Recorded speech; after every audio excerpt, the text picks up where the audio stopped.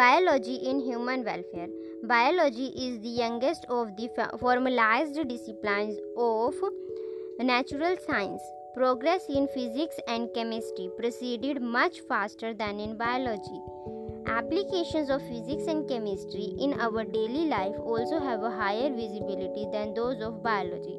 However, 20th century and certainly 21st century has demonstrated the utility of biological knowledge in furthering human welfare, be it in health sector or agriculture. The discovery of antibiotics and synthetic plant-derived drugs anesthetics have changed medical practice on one hand and human health on the other hand. Life expectancy of human beings have dramatically changed over the years.